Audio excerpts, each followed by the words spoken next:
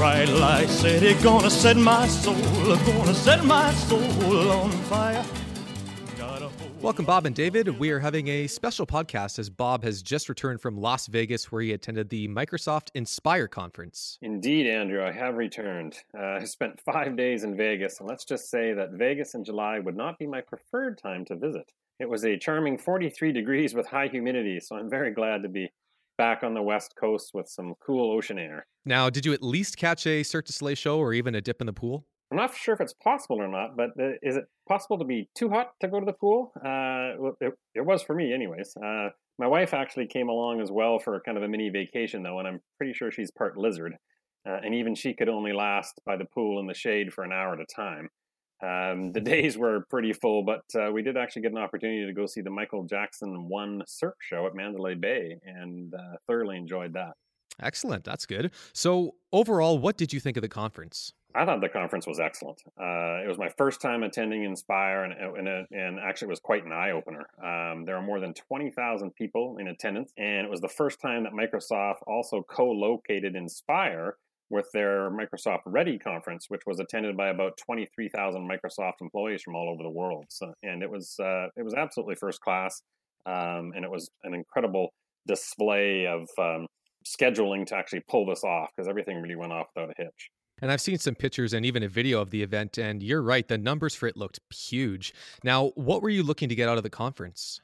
For me, one of the primary reasons for me attending on behalf of ITK was to build better connections with Microsoft. You know, as a growing cloud solution provider, more commonly known as a CSP, getting the attention of Microsoft can be a little difficult at times. And the change to the one commercial partner organization last year definitely created some new partnering opportunities. But it also meant that there were some new hoops to jump through and new relationships with Microsoft to be made. Now, were you able to make those connections? You know, for the most part, I was. There was very good representation of global Microsoft people in attendance, as well as seemingly all of the Microsoft Canada leadership team. They did a very good job of having country-specific events and get-togethers so you could meet the partners.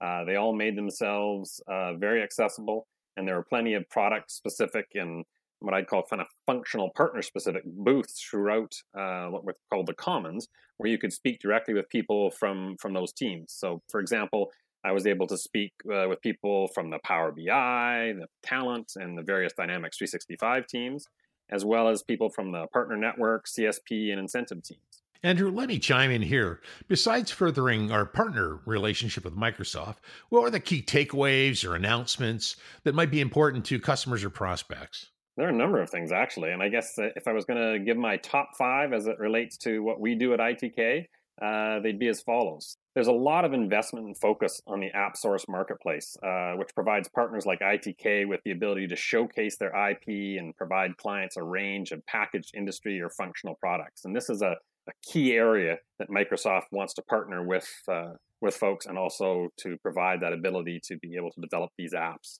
in a seamless way. The second thing, integration across the entire Microsoft ecosystem continues to be a cornerstone for all the products. The ability to be able to run almost every facet of your organization in a seamless, integrated fashion continues to amaze.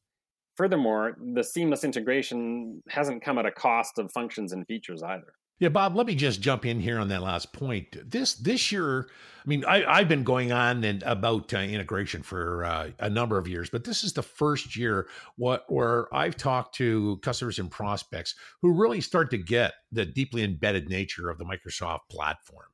What else caught your eye? The increased focus and investment on business applications like Dynamics 365 and Power BI.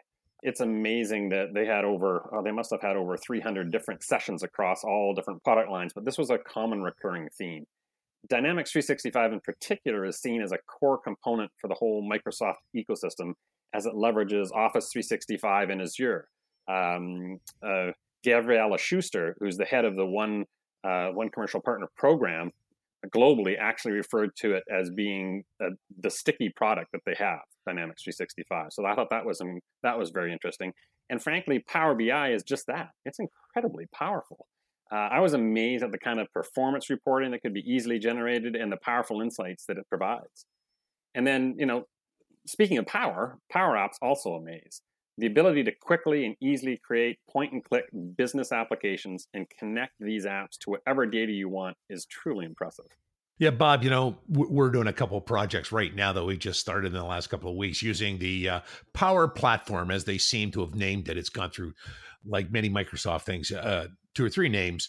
And we're able to put together, I'm amazed at how fast our consultants are able to put together what I would call a framework system in about a week, that you can get it up and running and demonstrate to a client who can really see where their solution is going to go and be able to provide meaningful input and comment. And it's speeded up the entire configuration process considerably. Absolutely. The ability to be able to show, clients the power of the, what they actually have, the information they have, and what they can do with it is incredible. And then I guess for me, the kind of final thing, and this is getting to big, broad brushstroke stuff, and they had some incredible presentations at the final, they call it the Canadian regional keynote on the Wednesday morning, the kind of final morning of the full day conference, is around artificial intelligence, or AI. And it's not only a focused platform, but those capabilities will be part of the entire product ecosystem, and they're going to be used to drive the digital transformation. David, anything that you've heard on that front? Well, Bob, besides the fact that, of course, coincidentally, they also had their last quarter and full year financials, and of course, astounded Wall Street. The thing that I heard about that is really starting to take off is further announcements around the whole Business Central platform that they've now, which is amazing to me because, Andrew, as you know, you and I tracked this product for, about 18 months. And I think finally they've got it right. And I probably have to sort of correct myself here a little bit, because I thought they got lost when they went to Tenerife, but they came back from Tenerife with Business Central. Business Central now is Nav Online, and they're soon to be releasing Business Central on-prem, which is the upgrade path for Nav, so that they'll actually have this whole platform in synchronization, both online and on premises. And in addition to that, again, this is the first time, really, I think that we must have 5 to 10 opportunities for people wanting to implement Business Central. And again, you just weren't getting that a year or two ago, that the product works, it hits the right kind of niche, and there's people interested in it. Absolutely. Things have improved. So to wrap it up, Bob, were you inspired? That's a good question. And I'm not one to be easily impressed. But I must say that I definitely came away inspired and very optimistic about the future of not only where Microsoft is heading, but where we as a partner can achieve, but what we as a partner can achieve for our clients using this rapidly evolving product ecosystem. Okay, sounds great. I'm told that they are heading back to Vegas next year on July 12th, I think, to the 16th.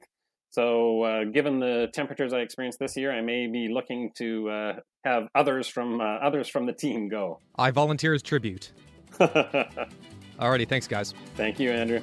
Viva Las Vegas! Viva Las Vegas! How I wish that there were more than 24 hours in the day.